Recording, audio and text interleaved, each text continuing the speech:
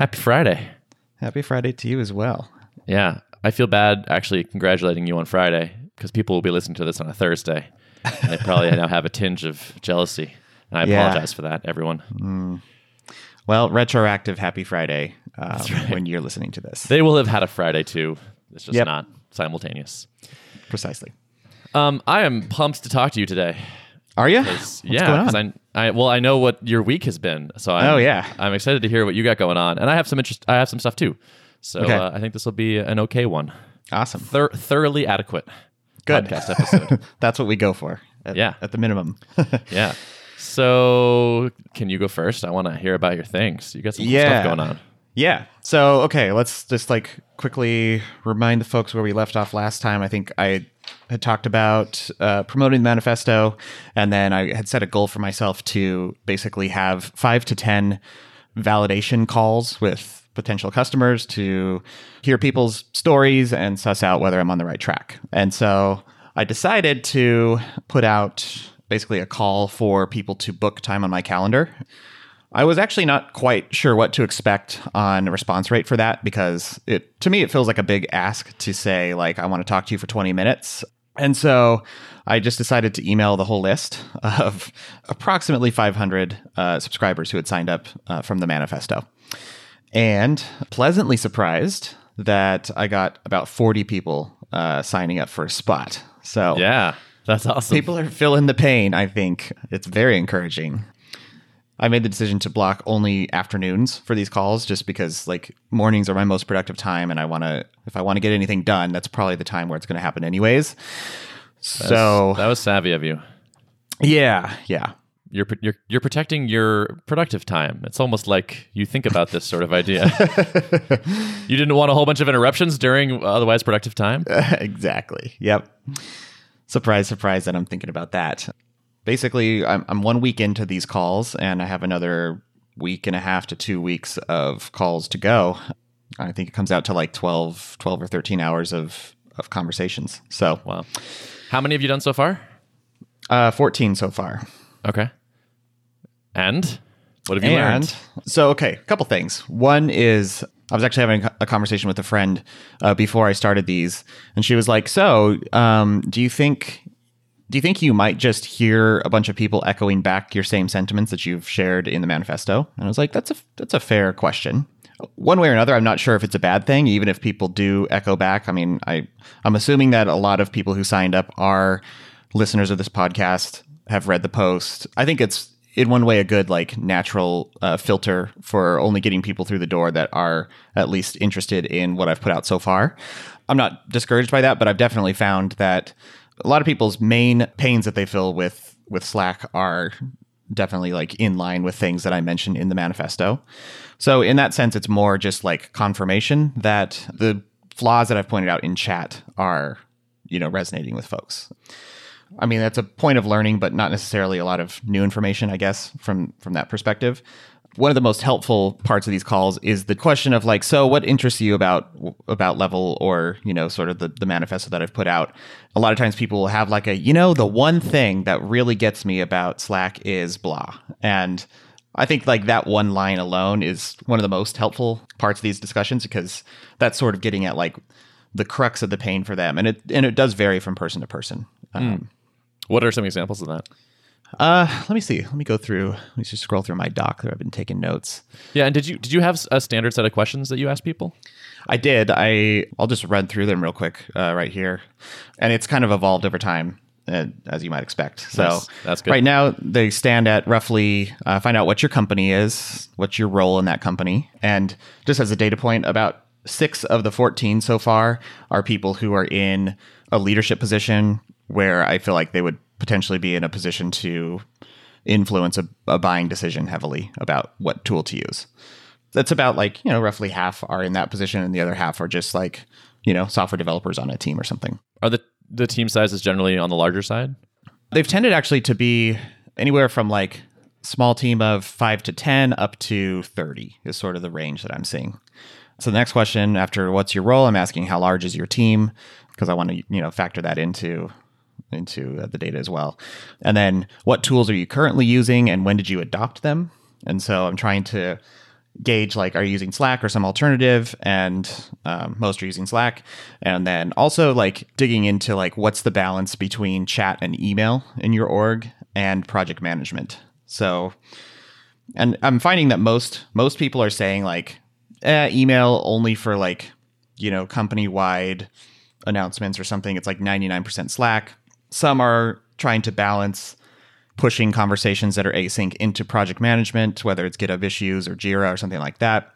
But most seem to express that it's difficult to police that. And most of the time, conversations end up like half in Slack, half in project management. And it just takes a lot of diligence to transfer them over. That's actually a question that I occurred to me is like, are you thinking of, I know you're still sort of exploring the space, but are you imagining Level as mostly a communication tool, or is it partially also a project management tool, or is it both? Or it's interesting how the two sort of bleed together. Like when people talk about, I think Basecamp as a prime example of like some people think of Slack and Basecamp as competitors.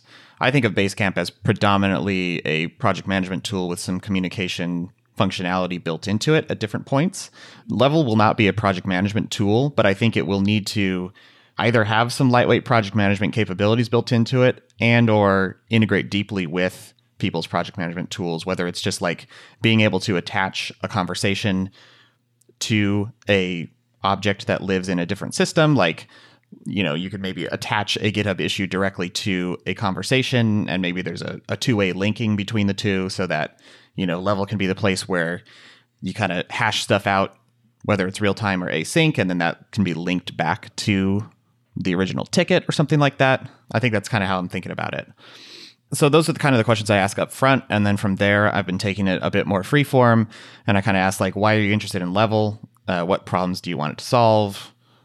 What's working well for you with Slack and what's not. And usually people have a lot to get off their chest. So they just sort of riff on like, yeah, it's just the notifications. Or some people it's like it's impossible to find stuff and there's messages aren't joined together. So that's where people kind of just riff on stuff. Those answers sound along the lines of the issues that you had identified or you felt using Slack. Have people said things that have surprised you for that question?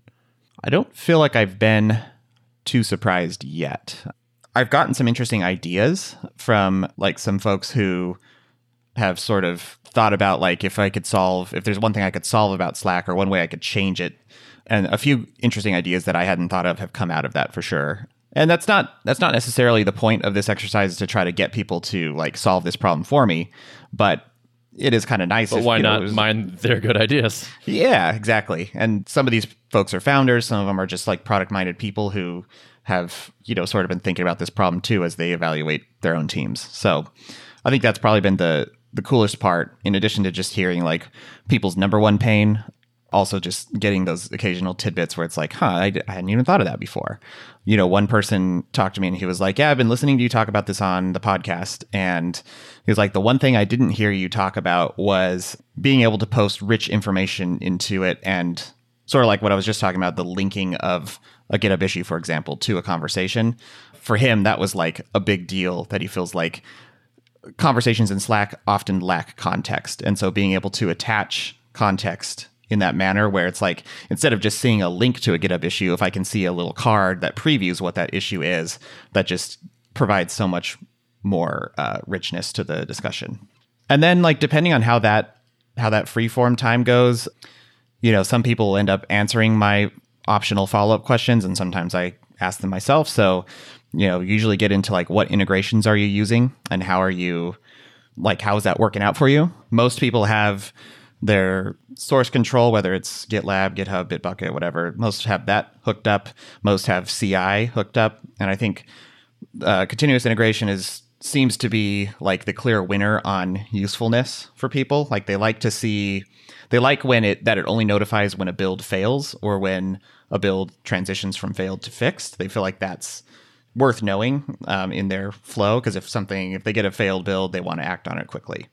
So I think that's a good example of one that's more actionable. And then most of the time people kind of say like, yeah, the other ones are marginally useful. I usually mute them. They're sort of noisy. So that's one piece that I'm really still trying to think through, is like, what is the relationship between Level and external applications? And what's the best way to represent that information? Because I feel like chat channels are not necessarily the best place for notifications to live. Right. But do you want a full-fledged discussion when the CI reports that the build is broken? Maybe that should be a thread. Yeah. Maybe it's like you have a notification feed, and with a simple click or keystroke, you can like spin off a discussion with that notification attached to it or something like that. So there's your context, and discussion now lives in a thread that goes in your inbox or whatever. So yeah, that's interesting. Yeah.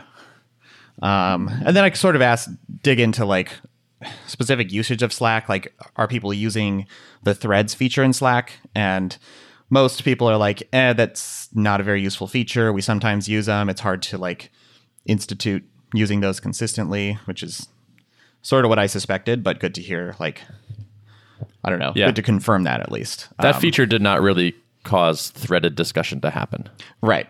Anywhere I've been personally. Yeah. And that's been my experience too. So I was like, I don't know. I just want to make sure that maybe others out there are like, oh no, it's been working great and threads are solved. Right. Yeah, exactly. No, I don't think that's the case. No. But I'm glad you're checking. Yeah. Yeah. And also asking about search, the pretty broad consensus is that search just is pretty broken in Slack. Like, partially it sounds like just an issue with the way they index things, and the other part is just like messages are not linked together, so it's inherently difficult to tease out conversations because you're just trying to word match, and it's pointing you to a cursor at a point in the infinite timeline, but the conversation still could be dispersed in that timeline. So it's difficult to find stuff. So totally right. Yeah, that makes sense. Yep. And then from there, depending on if the person is a decision maker or not, I sort of customize this question to the audience. So if they're a decision maker, I kind of ask, like, how would you gauge your willingness to switch to a separate tool? Do you feel like your organization is heavily entrenched and it would be the barrier would be high to actually trying something out new, or do you feel like you're pretty open to trying something? Seems like the biggest issue is, not surprisingly, is going to be the companies that tend to keep a lot of knowledge stored in their Slack workspace and search it often are going to feel the pain of not having that archive if they were to switch to a different tool. So I think it's going to be a much harder sell to switch those types of folks. Others have said, we don't really trust Slack to be the store of like valuable information for the long term anyways. So losing that history wouldn't be that big of a deal, and we'd be open to trying something new. I wonder if you would see people who would use both for a little while. I sort of started asking along those lines, like how would you see the trajectory go for your organization? And several folks have said, like, well, I could see trying it just on the engineering team, and if we're kicking off a new project, maybe we just try it for that project, where any discussions around this specific thing we're undertaking we'll do in this tool, and then basically run a pilot program with it. And they're like, to be honest, several people noted that that's exactly how their Slack adoption happened. Like, the engineers started out using it, and then gradually, usually the last ones to adopt it in the org are like the upper management and the CEO and stuff like that. So, because I'm imagining Mackie adopting this, and we use Slack right now. We don't really have a great place to post asynchronous long form discussion type things. And I'm like feeling that pain, actually. Like, I wanted to write up a thing the other day, and I was like, where do I even put this? I guess I'd make an issue for it, but it's not really an issue. And so I could imagine being like, all right, long form async stuff happens over in Level for a while. And if you need rapid response, use Slack for a bit, because we know that works as of today. But then if you are presenting a much more compelling experience, it's like, all right, well, let's just use Slack less and less. Yeah.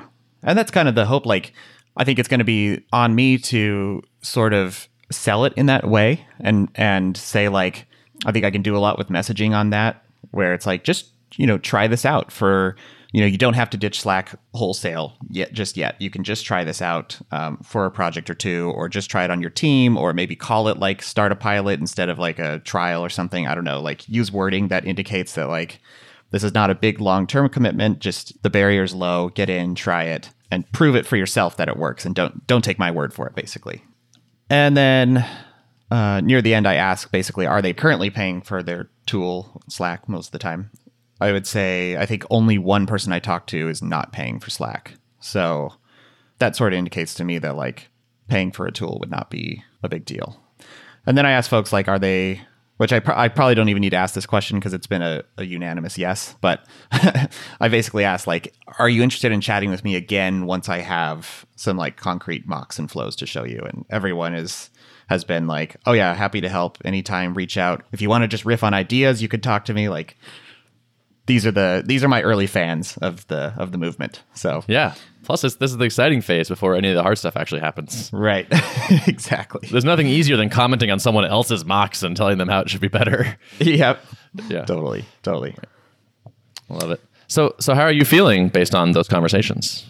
Overall encouraged. Yeah. Again, the purpose of these is to just hear people out, hear their stories, and either gain confidence that I'm on the right track or call into question whether this is actually going to be adopted. And I think at this point, I have no reason to believe that I'm not well positioned to solve real pain points in the market. If I had to like be at all like critical or skeptical, like the one thing I might point out is that several people I talked to that were not in a leadership position, that were just developers on a team, expressed that, they read the manifesto, they found it to be interesting, and I asked them, has this come up in your company at all? Like, have you heard your coworkers expressing problems with Slack? And several people in that camp said like, no, I haven't, no one really brings it up. It's not, hasn't really come up. And I think these people tended to be on smaller teams. So I'm not super surprised by that, but it's still like, it would be nice if I heard that like, yeah, we talk about this all the time, how Slack is just really distracting all of us. Yeah. I had that thought as you were talking about the problems people see with Slack. I was like, yeah, it's like every tool has certain problems. That's sort of one question mark is like, are you sure that the problems that Slack presents out are compellingly bad enough? People get chat. It's kind of straightforward. It's easy. It appeals in a certain immediacy way, and like you get answers fast. And like the problems are slightly more subtle, I think, than in your face. And so it's like, oh yeah, we used to send a lot of email and that was annoying, and now we just chat and it's great because things happen faster and I can just read all these channels. And it's like, well, yeah, kinda. I think it holds true that at small scale, Slack is pretty like manageable. Like when you're just a small team, even if you're using, quote unquote bad Slack etiquette, like it's still maybe not super painful. But I talked to like a few of the like CTOs or co-founders of smaller teams that I talked to seem to recognize that like we're not feeling a lot of pain right now, but I can see where this is headed. And it's not looking good. And, one of them was in a venture-backed company, and he's like, we're about to really start aggressively scaling the team, and we've just raised another round, and I'm concerned. Like, the number one thing we're trying to combat is friction in our communication processes. And so far, we've kept the team relatively small, and we've used Slack quite a bit, but I can see where this is not going to scale. And so some folks are like, we're small, we're not feeling a lot of pain, but we want to get out ahead of the problem. I think it's convincing. It's like part of the messaging is like, not to use scare tactics or anything, but it's like convincing the smaller teams that like, you may not be feeling the pain now, but this is, if your company is in a position to grow at all, like you may want to get out ahead of this problem. Yeah, it's going to be an interesting sales process, it sounds like, because if you're small, you probably don't feel enough pain to take on the pain of switching.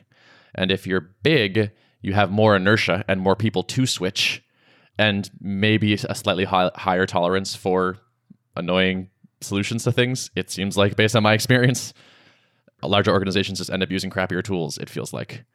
I guess that's one concern maybe, is like you end up in this kind of like stranded middle where it's like the pains happen later, but they happen once it's hard to switch. Yeah. Yeah. And I think it's definitely something for me to be like thinking about in this whole process is how can I make my messaging speak to that and hopefully overcome that? And how can I make the onboarding speak to that? And the language I use around pilot program versus trial versus whatever's going to resonate. And yeah, that's where the hard part is. Yeah, sure. These conversations you're having will help you with that positioning so much. Like you're going to get a sense of where this thing is clicking and for who. Next up is more of these. More of these. So 2.5 weeks more of of calls. Also, like in parallel with this, I am zeroing in on some branding stuff. I've been working with Steve and feeling pretty good about that. So I've thought about either doing like a sitting in front of a camera and just talking this stuff out or composing a blog post. But I basically want to kick off my building level series. And I talked about this last time where I've been like journaling big milestones that have happened. And I think I just want to dump all that into a post, at least to start, and share numbers like I've been doing on here. You know, how many signups did I gather? How many calls? How have they been going? Share my whole thought process as part of that and keep the list warm. So far, like the 2 emails I've sent have had like an 80% open rate. So people are still hyper engaged, and I'd like to keep that. Have you done any mocking stuff, sketching stuff, any of that?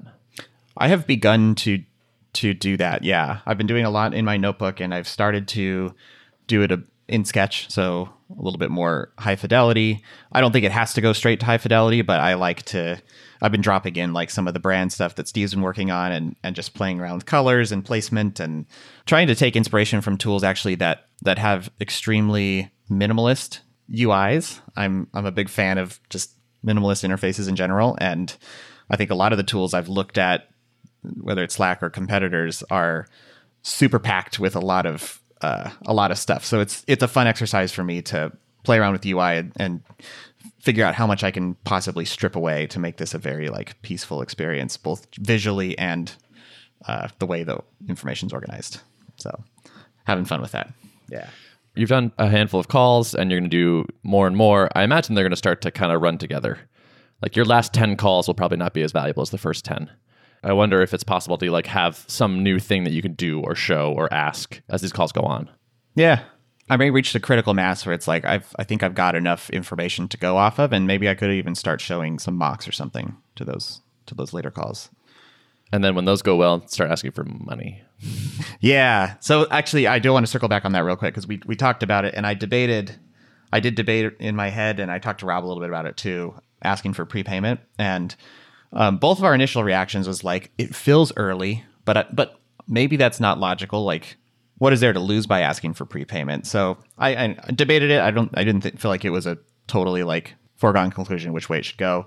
My factors that I considered were like, I know I'm talking to a mix of different people. Only part of them are going to be decision makers. So it only makes sense to ask this of the decision makers and not just like random software developer on a team. It would be more compelling to ask this question when it's alongside something visual to display, like this is what the product's going to look like. And I also felt like I could get good enough information asking the questions of like, are you currently paying for Slack and willingness to switch? Like diving into those questions, I feel like gives me a lot of the information that I would get by asking for money, at least on this round of calls. So I think I probably still will do at least consider prepayments, but probably on the second round of calls where I'm actually showing concrete stuff. I just imagine like the last half of these calls, you're like, yeah, I have successfully enumerated some pains in Slack. People share these pains. The risk that I have made up a problem that does not exist is low now.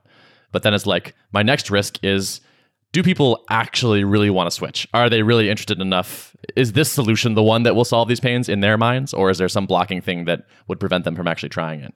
Like that's the next thing to sort of de-risk or to prove to yourself or validate. Totally. Well, that's fun. This is great to listen to. This is good radio. Good. I'm interested. Good. I'm glad. Yeah. What's been happening in your land? Oh man, I am all kinds of stuff. I am slinging Haskell a little bit. That's been cool. I'm reading a book. Actually, I have a book recommendation.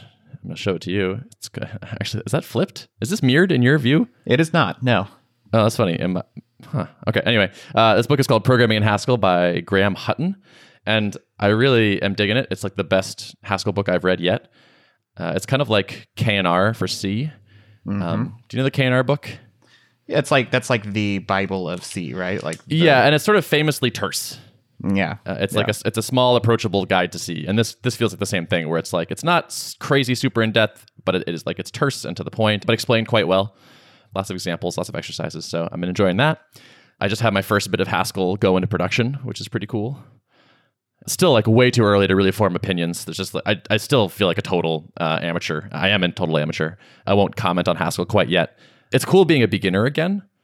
Like, it's fun to just be like, I don't know anything. I'm just full of questions. I have way more questions than thoughts. So it's interesting to be in that mindset. After working in Ruby for so long and having so much experience there, I'm enjoying it. In a sense, we both have gotten back into a phase where we're learning a lot every day. And there's something really fulfilling about that, I've found. Yeah, totally. Yeah, it's exciting. It's also nice to just be like, learning this is part of my job right now. And so if I spend time working on a Haskell exercise to improve my understanding of monads, then like that's work. I can get paid for that. That's okay. Yeah. And that's always fun. Yeah, that's cool. What does the deployment process look like for your Haskell code? We are using Ansible to deploy stuff. There's a cookbook or something. I'm not very familiar with this part of the world, and I hope to never be. It's just not my cup of tea. But as far as I understand, there's some Ansible cookbook thing that has a series of tasks that get run on deployment, and one of the things it does is compile the Haskell code that outputs binaries that get linked in a specific place, and then they get called later. Got it. Cool. Yeah, we used Ansible at Drip, but I was like, similarly, like I only made very low risk contributions to that repository and let the ops people really tend to that. Yeah.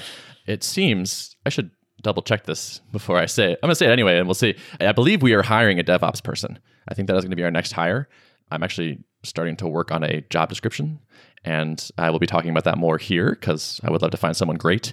Our DevOps situation is not awesome and could be better, and we're looking to find someone good who has strong opinions and will come in and be like, this is terrible, I will fix it, kind of thing. So I'm glad that we're going to be able to spend that money and get that improved. But more on that soon. I think that is the plan, but I will double check and confirm. And then if so, then I would love to hear from our listeners. So if you know people that are awesome. Very cool. Yeah. I have a question for you. Yeah, shoot. Are we in a SaaS renaissance? Elaborate. I feel like I see more and more people and developers starting SaaS companies. And it feels like the model is no longer in question. In fact, it's been thoroughly proved out. There appears to be very strong demand for buying SaaS companies. I know someone that sold a SaaS company not too long ago. I'm just like kind of wondering, like, is there a broader trend here of people being like, you know what, the cost of getting into SaaS has gone down a lot. There are lots more tools. There's lots more support for it. There's lots of more knowledge being given away around this. And so I feel like more and more developers, even new ones, are taking a shot at it. Like if you think back to early days of SaaS, we're talking like when Basecamp started 2004 and like Salesforce, I'm not sure when they started out, early 2000s. Back then, the model was revolutionary. A lot of companies were like they were still mostly buying on-prem. And this was like a model that took some convincing to get people to buy into. And if you look at those companies that were around back then that have made it to now, they're arguably some of the most valuable SaaS companies in the world, right? Fast forward to now, it's like, you go on Product Hunt or wherever and you see a handful of new SaaS products launching every week, perhaps every day. Yeah, the model's been proven out. I think companies are definitely more open than ever to adopting SaaS and almost nothing else for all their tooling. But I think that also makes it challenging to launch a SaaS these days because there's so much noise and there's so many people trying to do it. And the opportunities for capturing value, like you think about back in the Basecamp days, almost nothing had been SaaSified. So there was all these different products besides project management that were still like mostly on-prem. You think like accounting software and just other back office stuff. And so there were like opportunities back then for companies to be like the first in the space to offer the SaaS version of this formerly on-prem software. And now it's like most of the low-hanging fruit's been captured. So I think that's the challenge for us in these days, right? I find myself wondering, like, am I noticing a broad trend? And if so, does that mean it's late? Like, yes, you're right. Everyone is rushing into SaaS, like cryptocurrency kind of thing. But that doesn't mean that this is like the future. It means like it's about to be the past. And like the next thing is something else. It's the next version of this. I suspect that there's going to be something new, some new model that is going to provide outsized benefits to the companies that choose to adopt it now before anyone else does. Like, I think there's always room to be early, and definitely like if you're just launching a normal SaaS in 2018, like you're not you're not early. You're maybe like still on the wave of momentum that has been going on for the last 15 years, but no longer early. That's where I feel like there's actually some opportunities for Level to, it's going to be SaaS, but one of the areas where I can be a bit different is possibly developing this platform with an open source core. And definitely wouldn't be the first to do that. There's GitLab and Discourse, two of the big ones that come to mind. Arguably, like, open platforms have a lot of benefits. Transparency, people can add on to them, and the community can participate. Perhaps that's part of the next wave. I don't know, but yeah, that's interesting. Yeah, thinking about it as kind of like there's a bit of a SaaS gold rush right now. It makes me ask myself, like, what will these people need?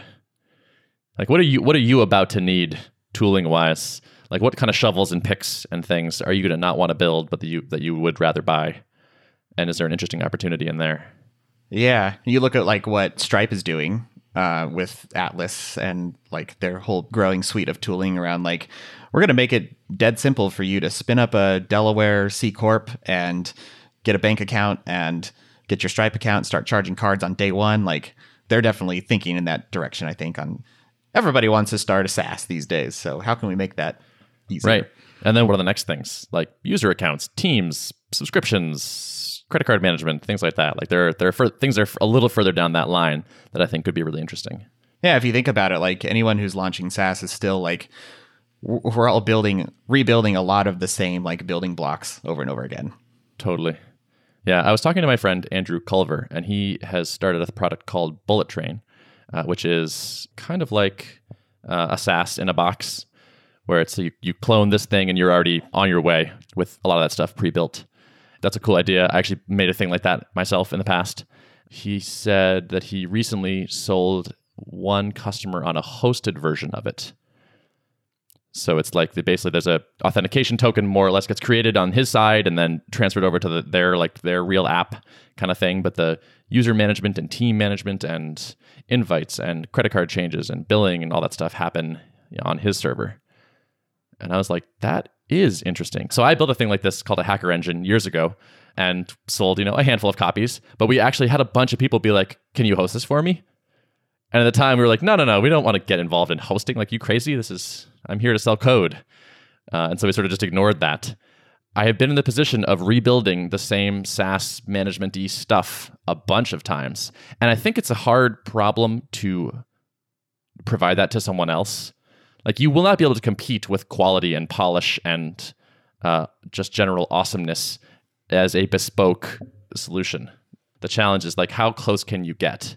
And is it good enough? But I think it's a really interesting proposition. Like, if there is a SaaS renaissance and everyone needs the same 20 features, can you build a hosted version of those features that is still really good, that gets them started, and that they can transition off easily later if they want to? I'm intrigued by this. It's a hard sell for probably engineering centric organizations that have a healthy sense of not built here syndrome, where they just want to, I'm thinking about myself. Would I want to outsource a large chunk of the core, I guess, non-essential parts of the product to someone else? I think in theory, yes. But in practice, it's when I imagine what does this look like, I imagine a platform that basically still has a bulk of the, I guess, core logic living inside of the code base, even though if you think about it, there's not much justification for that. We should not be rebuilding the same stuff over and over again. But it would be hard to do it better than someone that's doing it all the time for a business, or at least in terms of certain kinds of quality. But then in terms of integrating it with your app to make it look as good or to feel as natural, or when customizations are required to make those feel good, that's the big question mark to me. Yeah. That's the unknown. That's the risky part. That's where if you nail it right, it could really work. But otherwise it could be a big roadblock, I guess. If I click user settings in Level and it's this beautiful minimalist interface where you've considered every pixel and Steve has done his magic, and then it goes to level.benzapp.com and it's not as good, it's yeah, who likes this? Why is, I don't know. That would be difficult to convince people of, I think. Weren't you talking before about some kind of SaaS around pricing or I don't know, pricing page? Pricing pages as a service or something like that. Yeah. Yep. And I remember thinking through this problem of like, what are the right boundaries for this? Like, is it an iframe you put on your thing, but you can still skin it to look good, or is it like a really nice API, sort of the Stripe approach, where like people can just, developers can just have a really easy time hosting a large part of it on their own, but it interacts with the API in just the right way, Right. Yep. Yeah. I think those are all like subtle, hard problems, but if you could solve them or like close to solve them, it could be really compelling. Yeah, I agree. Because that marketing site, pricing page, sign up flow thing, user management thing, invitations, affiliate programs. There's a lot of things that everyone is just going to build over and over, and probably not quite as well as you could if you focus on it. Yeah, if you think about it, like I guess Shopify is one example of a company that has managed to do this well, I feel like, and their checkout page doesn't scream like Shopify necessarily. It just feels very nice and Amazon-like, and every company that I've seen at least manages to like at least get enough of their brand infused in it where it still feels like you're buying from that company and not like, oh, I've just hopped over to the Shopify checkout page. Totally. Yeah. I mean, it might be one of those things where it's like, yeah, we have to, for every client, you have to hire a designer, or like have your designer basically reskin things to make it look really, really close to the same or something. But then it's like, well, if you do that, then I don't know. Like if you can be somebody's infrastructure at that level, then that sounds like a long-term relationship in the making. Yeah. Oh yeah. Think of the switching costs on that. Right. Exactly. Yeah. But I also then like you said, like I picture myself spinning up a new SaaS app, and I'm like, do I really want to outsource like these things? Am I really comfortable giving up that control and like leaning on a platform and then being locked in myself? It's like, it doesn't sound great. I know intellectually that this will probably let me go faster and there'll be less code to maintain, but the perfectionist, purist, do it myself, ignore the long-term pain, irrational side of me is like, yeah, but like I know I can hack together the Stripe form in a couple hours, and I'll have to come back to it 50 times over the next couple years, but whatever, like that's later. Yeah. And I don't know, I think things have progressed towards this direction that we're talking about overall. People have outsourced more to Stripe than probably they ever have any other payment platform in the past, before like this wave of Stripe and some of their similar competitors came about. And like at a certain point, the solution was just so elegant and just so drop in easy that we just kind of sort of collectively agreed like, yeah, we're going to let Stripe handle.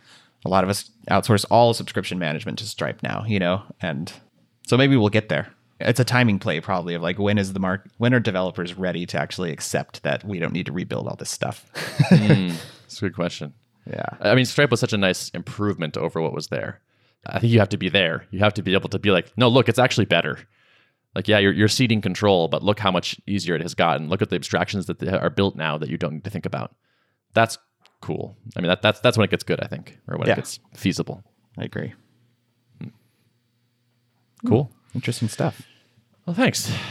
All right, I got one more thing, and then we should wrap it up. I just got turned on to a video series that is really great. It's on YouTube. It's called Adam Savage's One Day Builds. Okay. So Adam Savage of former Mythbusters fame. Mm-hmm. And he has these things called One Day Builds where he's like, today I'm going to build X. It's like a fancy light for my workbench, a custom tape dispenser, Excalibur sword. It's all over the place. And he just has this wonderful energy, and it's like fun to watch someone make something. And it's like all like making with your hands and chisels and files and screws and stuff. And it's like a nice change from the things I build. But it's fun to watch someone who's really excited about it and really awesome at it. So cool. Check it out.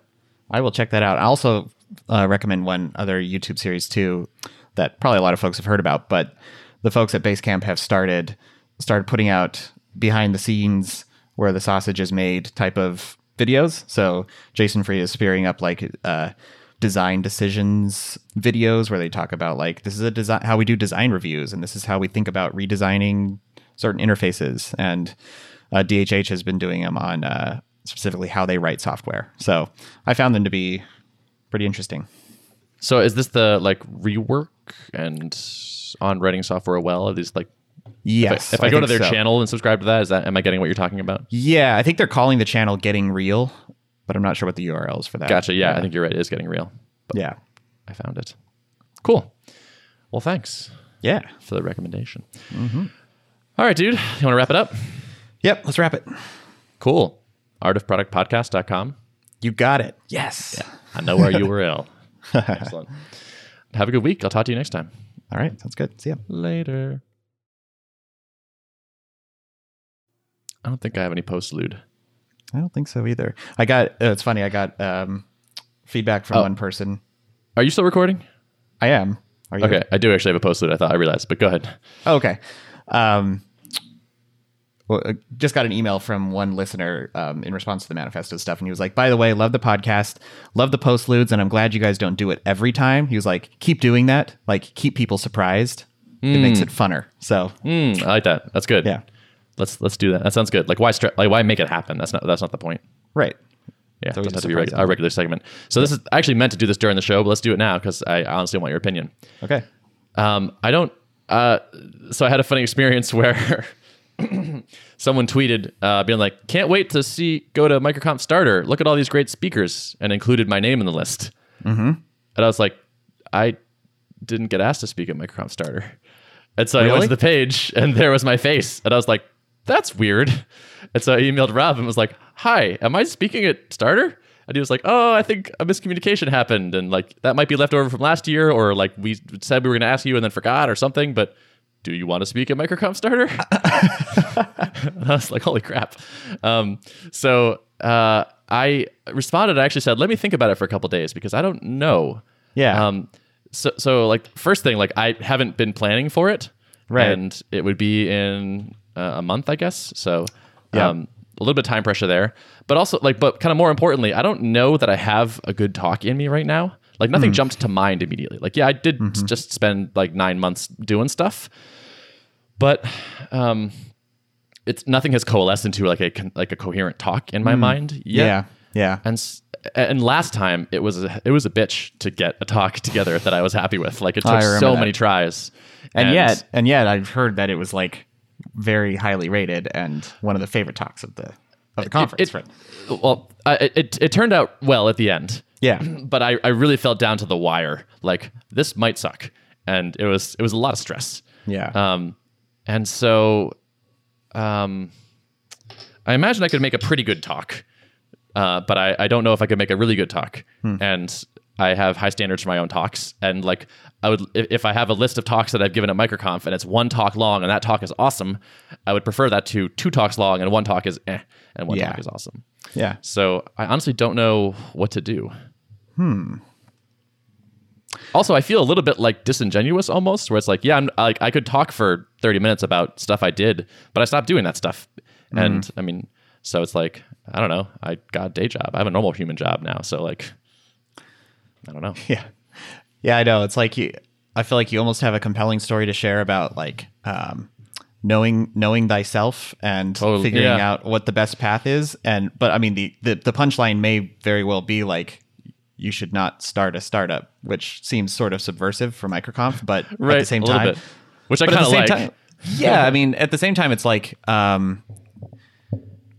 is some wisdom in that. Like, there's a lot of wisdom in that, and people like, I guess, figuring out what they're optimizing for, which you have done, and if it helps someone like get clarity on that earlier on, I still think it's valuable. You know, So that was kind of, I think, so Rob mentioned that. He was like, I think even if you just talked about what you did and what you thought was good and what was not as good, it would be a useful thing. Yeah. But I think so that to me is maybe a recipe for like not awesome, but if I had a point and it was kind of like know thyself and this is what matters and this is here's how to prioritize or things like that, I think that could be useful. I do too. And I think, I mean, there's some, like I'm picturing like a talk title for this, and it could be something like, you know, why I went back to a day job or something, you know, like, totally. And no one will expect that, and they'll be intrigued. And the punchline's not like you should not do a startup. It's just that like you shouldn't necessarily do a startup. And right. And my takeaway wasn't even like I shouldn't have done a startup or I won't do a startup later or any of that stuff. It was just like this combination of variables was not good for me. Yeah. Maybe there is something there. I think there is. I mean, I totally hear you on like, you know, you got to manage like how stressful is it going to be to pull this together? Do you feel like you can, like, are you too time constrained? Like, I know there's a lot of factors, but I do feel confident that you could pull together a good talk if you want to. Thanks. So. Yeah, it's like sequel syndrome. It's like you put out a really good movie, and everyone's like, "You got to make a sequel." And you're like, but can I capture that same lightning? Yeah. Okay, I'm leaning towards it now. Okay. Cool. I was leaning away from it before, but I'm gonna figure it out in the next couple of days. Cool. I think I'll actually be hanging around for Starter this year too. Cool. Nice. So yeah, it'll be fun to hang out. Yeah, I mean, there's got to be a lot of target audience for you there. Yeah, and I like bought a growth ticket, but then realized like I think there's going to be a lot of like value in me just sort of hanging around the Starter crowd too, because that's the phase I'm back into. So totally. Yeah. Cool. All right. So you're going to be there. So Adam's going to be there too because he's giving a talk. Should be fun. All right. That sounded better. Cool. I'll think about it. Okay. All right. Cool. Thanks for your thoughts. Yeah, you bet. All right. Let's wrap it up. This is a long one. Yeah, I know. All righty. Have a good I'm one. officially hitting stop on the recording. Boom. Same. Stopping now.